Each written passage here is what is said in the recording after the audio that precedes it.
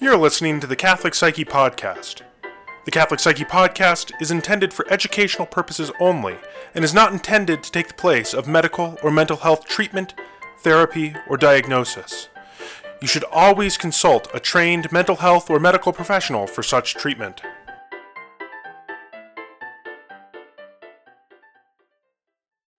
You're listening to the Catholic Psyche Podcast, and we need to move this microphone to an actual reasonable location here. That's good. So you're listening to the Catholic Psyche Podcast. This is Deacon Basil. This is Chris. And it is Saturday morning. This is like kind of a new experience for us here. I woke up early for this. You woke up early? Is that why you got the big bags under your eyes and everything? Slurping our coffee. Yeah, that's part of the reason. Yeah, so today we're going to be talking about some of the different things that we've been reading. I think one of the biggest problems that therapists run into is the same thing with clergy, by the by, but it's you stop reading after graduation or ordination or full licensure or whatever it might be. And the problem is that, first off, psychotherapy changes. The latest clinical interventions, the latest clinical evidence changes, and we have to always stay up to date on that, especially when we're integrating both the philosophic with the theological and with the psychological aspects of the human person. So it's just too much to just simply stop reading. Imagine if your cardiologist hadn't read a book on the human heart and interventions for blood pressure or whatever. He hadn't read anything since the late 1960s. Yeah, no, and it's a huge problem. I don't know, imagine if like your primary care physician hadn't read anything about opioids since the 1990s. Might be missing some new information. Yeah, exactly. And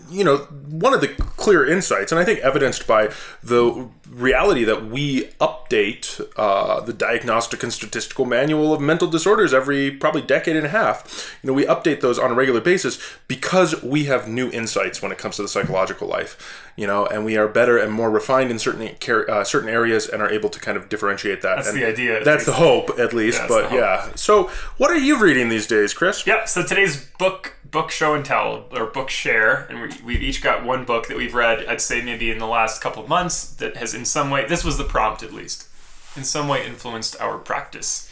Okay. I brought a book called Resilience and the Virtue of Fortitude. The subtitle is Aquinas in Dialogue with the Psychosocial Sciences, and the author is Craig Stevens Titus, who is some kind of professor at the Divine Mercy, formerly IPS. Divine Mercy University, which offers, it's out in D.C., but it offers clinical... I think he's somewhere else, too. I want to say, was he in like Switzerland or somewhere? He's with, I'm not going to even... try and pronounce that, but it's down in the show notes. If you want to, my Swiss grandmother is dying right in her grave right now with this idea that I can't pronounce that. But I think the point is that he's very, very, very well. He's a very high level researcher and within the psychological and theological. Yeah. So this guy Craig Stevens Titus is. He's written on Aquinas' moral theology and also on the moral theology of Father Servais Pinckaers, who is a Dominican and a giant of 20th century moral theology, who revitalized Thomism and brought it back to its roots and away from the dry manualists who kind of deprived Thomas's moral theology of its vitality in some ways. So Craig Stevens Titus takes that approach with him, armed with Servais Pinckaers and Thomas Aquinas, and enters into dialogue with the research on resiliency, the research on positive psychology, the research on stress and emotion. And he looks at, in particular, these two concepts, what modern psychologists call resilience, which is actually something of a pretty popular... It's like a sexy research topic, Yeah, you get funding if you can talk about resiliency. Yeah. If you did like a search of like a Google Ngram viewer, if you went through like the Google Books database, you'd see like resilience. The number of times it's been searched for like skyrocket, from the early 2000s till now. So he's looking at that, and he's also looking at what all the classical philosophers of antiquity called fortitude. Fortitude is one of the four cardinal or hinge virtues. So these cardinal virtues are the virtues on which all the other virtues hinge. Right, so maybe you can just describe that just a little bit, because I think there's a lot of times where people get an idea of what the virtues are, but like the actual specifics of it are not really understood. So, yeah. So this will test my memory. Good. Okay, so there's 4 cardinal virtues, and this comes originally from Plato's Republic. Yes. It's developed by the Aristotelian tradition, and then Augustine and Aquinas really take it up and baptize it. I would also add, just as a good Easterner, that it wasn't just Augustine or Aquinas that did it. The entire Evagrian model, the entire John Cassian model used the virtues as well. Great. I would say that Aquinas systematized it in a way that is a little bit more clear. Okay. Is that fair? I think that's fair. Yeah. I'm less familiar with that world, so I'll take your word for it. Yeah, these 4 hinge virtues are prudence, which perfects the practical intellect. Temperance, which perfects the concupiscent part of the soul. So really quick, so the temperance being the concupiscent part of the soul, which is the desire. The desire, base, right? Yeah. The desire. So the desire for food. Yep. The temperance would help with fasting, for example. Would be an example of that. Good time of year to talk about that. Yep. Justice, which perfects the will, and the virtue that we're talking about today, fortitude. Or sometimes it's translated as courage or bravery, but I think fortitude is a better word because it covers more. And that perfects the irascible part of the soul. What is that? Oh, well, this is the part in between the concupiscible and the pure rational. Okay. This is utilizing an Eastern approach, I would say. Yeah. So it's the sense that in many ways you have a concupiscible vice that is then mixed with intellectual rationality, and it turns into an irascible. I can see that. Yeah. I'll just use an example. Sure. Vainglory being the pure desire for others, for the aspect of others, the esteem of others, gets mixed with rationality and turns into pride. Oh, sure, that makes perfect sense. Great. Yeah, I often think the way it's talked about in Thomistic circles, the irascible part of the soul is the part that deals with difficulty, overcoming difficulty, whereas concupiscence is kind of seeking pleasures. So the irascible appetites have to do with our response to challenges. Okay, so we think about today. We talk about the fight or flight system. Those are 2 responses to challenges, to obstacles. Right? You can fight, you can flee, and the person who has fortitude will overcome. Yeah. So this is a great. Go ahead. So fortitude is particularly the virtue of the irascible power. That's right. And that's very interesting. I'm supposed to give a talk on the virtue ethics in the next couple of weeks, and I'm doing it purely from an Evagrian perspective, and so I'm going to totally steal this. Throw in a little, just sprinkle a little bit of Western stuff. A little Western stuff. Yeah. It's 2 Westerners, so they'll totally eat it up. Yeah. That's really interesting because then if that's the virtue, so I'm just thinking from my perspective, like, okay, so some of the vices in the irascible power would be like anger, and that's exactly sometimes would be a mixture of envy. I think is probably the sin that would be associated with the thought of anger. That's exactly right. And so the irascible power is that it's trying to overcome difficulty, and then fortitude would be the virtue associated. We would say meekness, but would be the specific. But fortitude would be kind of development of meekness. The overarching aspect of meekness. Yeah, 100%. And that awesome. It's interesting because that's not what people tend to think of when they hear the word meek. One of the difficulties with using words that have been that are taken from translations of ancient texts is that words change their meanings over time. Absolutely. I've talked about this in previous episodes when I've talked about happiness, which for Thomas Aquinas is the kind of the end or the fulfillment of the moral life. But that makes Thomas sound like Ayn Rand or something, right? Oh, like he's just trying to get ahead and he wants to, get rich quick and then be happy. Well, not that kind of happiness. The kind of happiness that, eudaimonia, fulfillment, So yeah, completion. Same with meekness, same with fortitude. These are words that have different meanings than... and another related one is magnanimity, which we'll talk about. But magnanimity is a word that means something very different today than the way Aquinas uses it. For him, it means greatness of soul. So the magnanimous man who has fortitude in good measure, or, woman, magnanimous human, isn't too rash and isn't too cowardly. It's that right medium. And this is a helpful framework for thinking about our clients, right? Are there times when clients come in with maybe anxiety disorders and they have a lack of that ability to overcome and mobilize themselves, and other times when clients maybe are cycling in the manic phase and they could use a little more. They could use a little more of that. They could swing the pendulum back towards, if you want to put it this way, towards cowardice, right? Because what you want is the mean. The virtue is the middle between cowardliness and rash impulsivity, and that's where fortitude lies. So fortitude. So the great thing about this book is there are lots of books that claim to put Catholic theologians in dialogue with psychology. And so many of them are written at like a kindergarten level. Like, I'm sorry, but there are so many books that don't deliver on that promise. Well, and this is, correct me if I'm wrong, this has been one of the things that we've talked about in the past, is that to actually do this well, correct. To actually be what we would call a theologian therapist or, involved in this, it really, what happens very often is that you sacrifice one for the other. 100%. You are sacrificing best clinical practice for some kind of theological justification, or you're sacrificing theological justifications and theological worldviews and anthropology for a best clinical practice. Or you don't have a good understanding of either. And you get kind of like a very, watered down, self-helpy kind of treatment that doesn't do justice to either subject. And in practicality, I mean, I see this not necessarily here in Denver, but I see this all the time out in the larger popular world, where being like, you don't, that there seems to be a limit of the theological understanding of certain therapists, and it seems sometimes that theologians lack psychological depth. Yeah, and that's one of the reasons. I mean, this was, maybe the first long conversation we had, and it's one of the reasons we're doing this podcast, and one of the reasons we're working together and on this project at Mountain Tabor.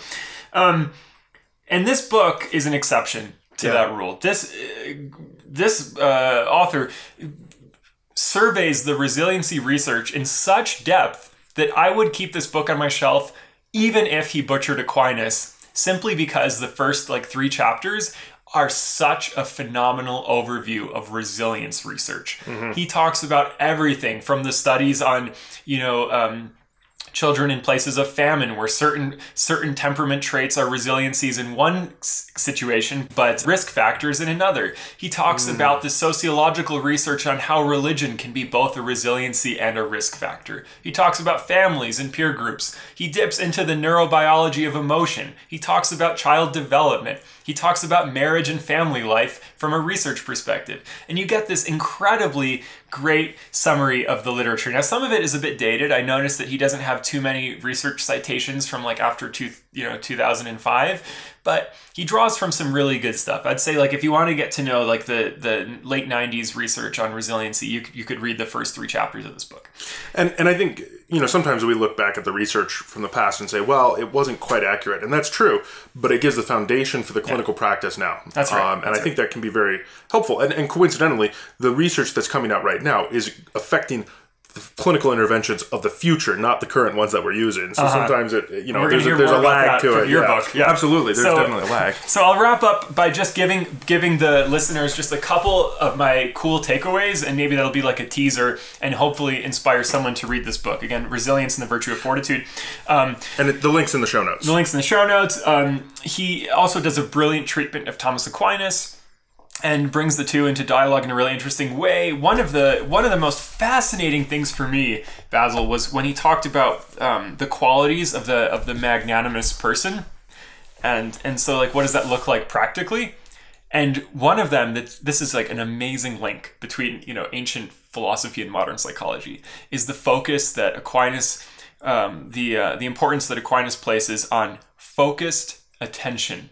In the magnanimous, he says that the magnanimous man, the man who has fortitude, has an ability to focus his attention on that which is most important. Now, today, I left a study on the desk at our office, not too long ago. Attention is such a hot topic. There's so much research on how mindfulness meditation increases our sustained attention skills, how breathing increases attention, how different cognitive exercises, how learning how to play an instrument helps with working memory and attention. But when you think about it, attention is so foundational. And what is going on when someone has an anxiety problem where they're ruminating or catastrophizing? they don't have the discipline, a mental discipline or a power of will to refocus their attention. So their attention gets focused on these catastrophic thoughts over and over again.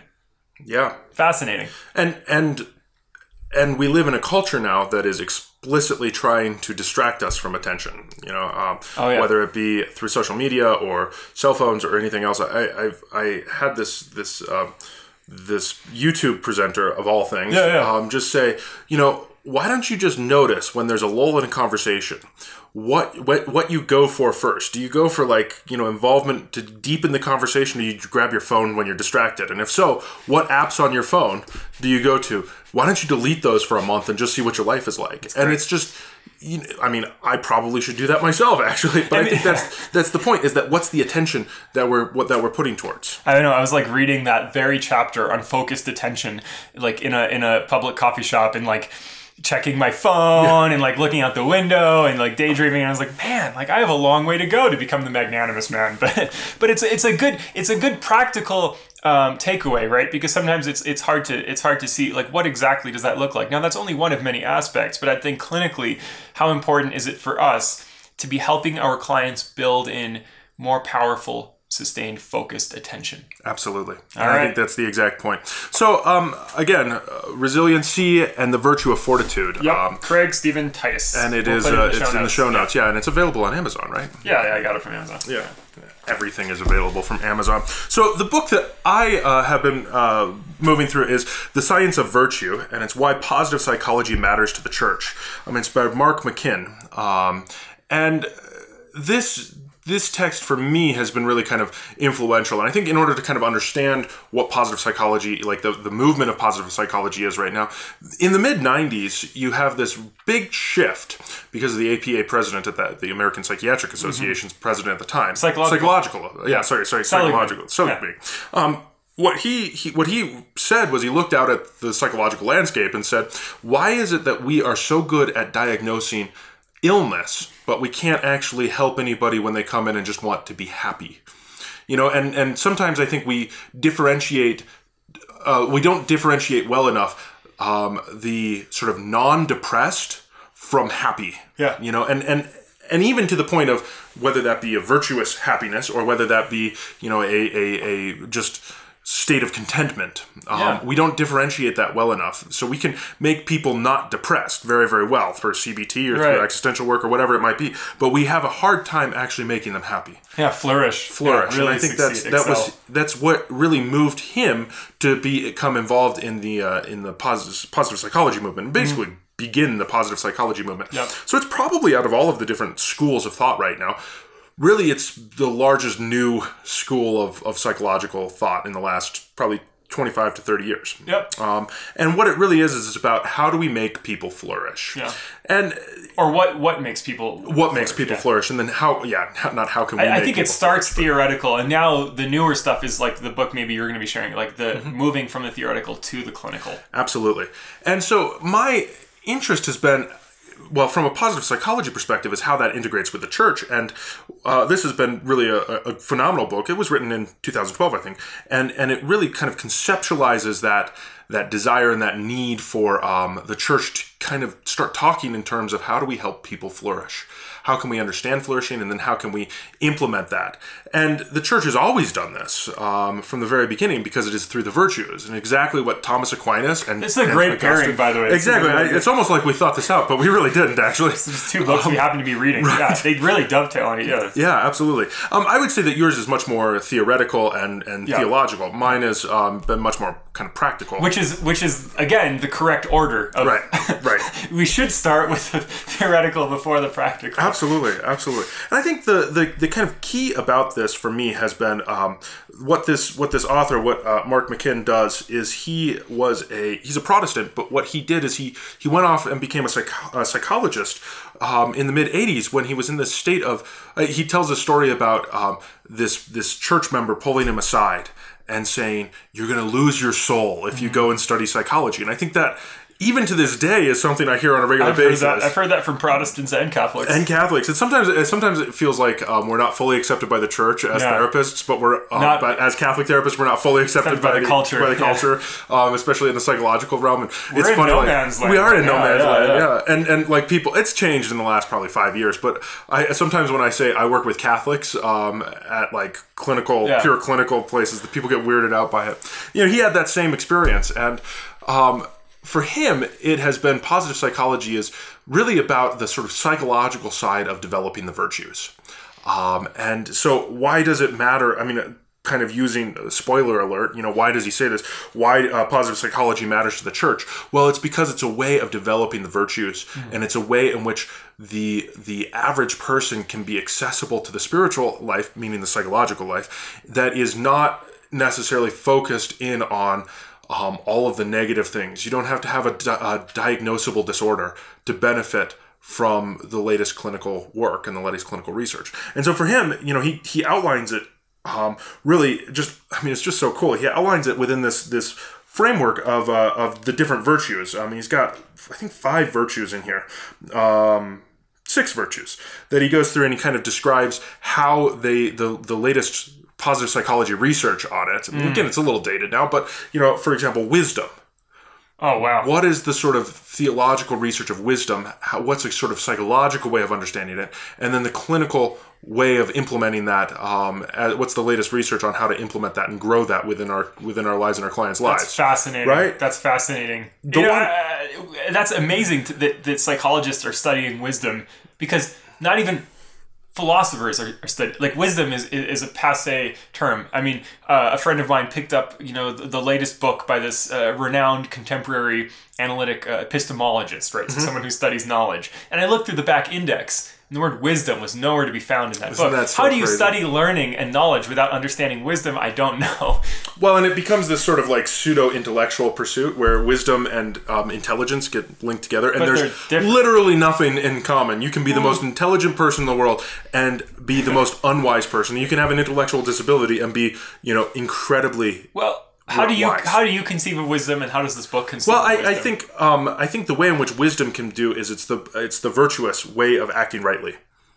Oh, okay, interesting. Okay. So intelligence helps with that, or sort of intellectual evidence can help with that. Sure. But I don't know about you. I think sometimes the folly of the manualist tradition has been as if we just present this clear, logical proof for X, Y, and Z, and this is the way we should act, then somehow that's going to move me to act in a certain way. And all of modern science is this way, right? It's like this Cartesian kind of paint-by-numbers approach where you don't actually have to bring your own intellectual... I mean, this is not how it is in practice, but in kind of the flawed theory of its genesis, it's like if you just follow the method, you get the result. Right, absolutely. But that's not how it works. That's not how life works, no. And I think, I think that's the key. So, for example, I can read Thomas Aquinas when he talks about, I don't know that Thomas Aquinas talks about addiction.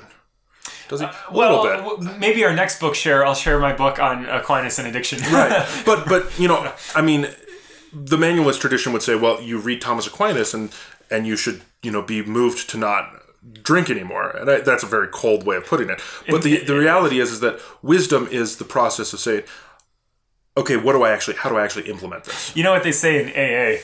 What? Your best thinking is what got you here. Right, exactly. Yeah. Well, and that's exactly it. That's exactly it. The irascible. And you can't think your way out of an addiction. Right, exactly. Yeah. And the church fathers actually completely agree with that. With the irascible and St. Thomas. The whole 9 yards. So I think the process here is how do you implement that with wisdom? Now, wisdom is, probably one of the better chapters, but the one that interested me the most was the one on forgiveness. And the virtue of forgiveness. That's so cool. And I actually preached a homily about this a couple of months now, about this concept of forgiveness and how we do it. And so he uses this process of saying the RISE model.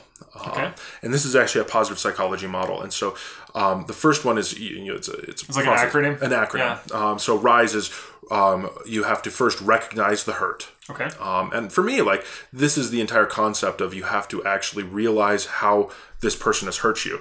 And sometimes I think in the church we're just forgive and forget right on the spot. It's like, no, actually you have to realize the depth of the pain that the other person has put you through. Completely. Otherwise, it's not, it can't be true forgiveness. Absolutely. I mean, God doesn't do that with us. He does not turn a blind eye to our sin. He sees it, more than we see it.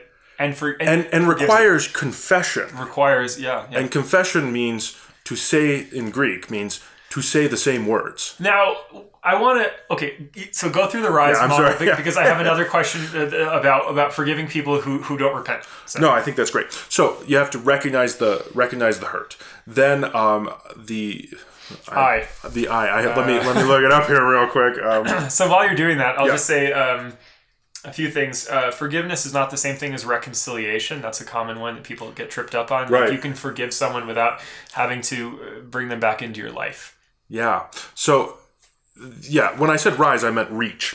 So you have to recognize. You know what? There is another RISE model. Yeah. But so reach and so the E, and this is why I was like, oh shoot, what is that? No, the I stands reach for the intellect. The intellect. You have to intellectualize away the pain. S for the Sophia. Sophia. Wisdom. No. So reach. So but it's still R is recognize the hurt. Yeah. E is empathize. Oh, and this is really an interesting thing. And I think where that kind of comes down for me is actually coincidentally back to that AA model. There, but for the grace of God, go I. AA is so good. And I think, one of the big struggles of this is that we have this tendency to think, I could never do X, Y, and Z. Oh. The difference between me and the most horrendous person in the world is just a matter of opportunity and time. And grace. I think that's one of the big problems that we sometimes have when we come to forgiveness is like, well, this is just not, I would never fall in that way. No, actually, we need to empathize with the other person and understand that, there might have been reasons why this happened. Now, this gets really hard in things like really intense pain. And sometimes this is why therapy and the process takes a long time. I mean, I more and more, this has been my classic phrase over the last couple of weeks. The reason why the spiritual life is 70 years or 80 for who are strong, which means coincidentally that's what the Psalm says. The reason why life is 70 years or 80 for who are strong is because it's so hard.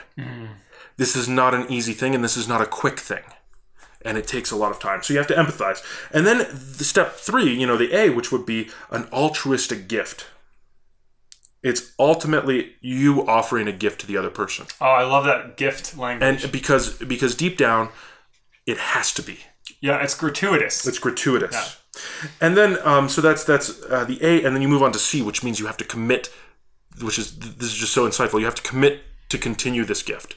Yeah, because so often people are like, yeah, I forgive them, and then harbor continued resentment in their heart. Yeah, that's not forgiveness. Absolutely, you have to hold. So you have to do that, and then H is you have to hold on to that forgiveness over time. Yeah. So you have to commit to it, and then you have to hold on to it. Because look, things happen. We're going to have psychological triggers that hit us and be like, that was exactly the way my father said that when my father was doing terrible whatever it was. And it's going to remind me of it, and I have to then re-forgive. But isn't that like kind of what my experience of God is? Like, I have to ask God for forgiveness constantly for coincidentally the same darn things every single time I go to confession. I don't know what your experience is, but when I go to the sacrament, it's like pretty much the same thing. It's a rare situation when it's a radically different. I get really excited when I find a new sin, and it's like, great, I can make some progress. No, yeah, exactly. Yeah, well, and notice not one of those. There's no like, it's not like reacher or something. There's no like R at the end that says like, now re-enter that person into your life. Return the relationship. No, you can have a hard boundary that says I will never speak to them again, and if they write to me, I will tear up their letters, and you can still have forgiven them. And that's sometimes the healthiest thing you can do. Totally. So I think what's really cool about this is that there's clinical ways of talking about that are now being found. And I don't know what your experience has been, but the idea of talking about forgiveness within the clinical interaction is so new and foreign to most clinicians. It's just this radical, like, what?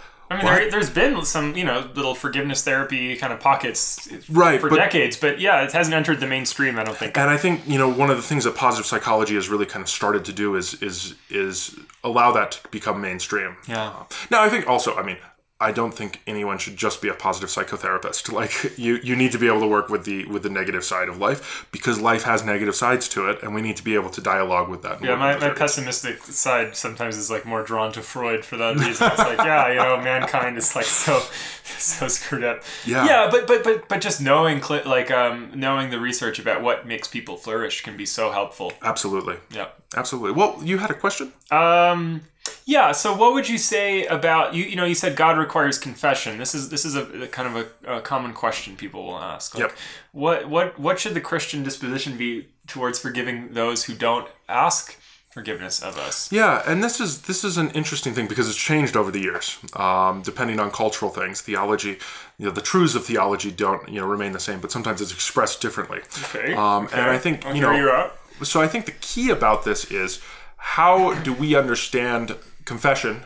How do we understand it when there is absolutely no forgiveness? Well, I think my key to that would be why does this person still have control over your life? Sure. Sometimes the greatest thing, sometimes people will tell me how much they hated X, Y, and Z people, and then it's like, well, but you're still allowing this person to control your life by actually not offering them that kind of forgiveness. The forgiveness is more for the forgiver. Yeah, I think so. I think so. Forgive-e, if you want to put it that way. I think so. Yeah, absolutely. And obviously that's a big difference between us and God. When God forgives, because it's entirely for the forgive-e. But yes, but even in the example of our Lord on the cross, right? What does he say to those crucifying him? Forgive them, Father, for they know not what they do. They never repented. They never asked for his forgiveness there. So. Absolutely.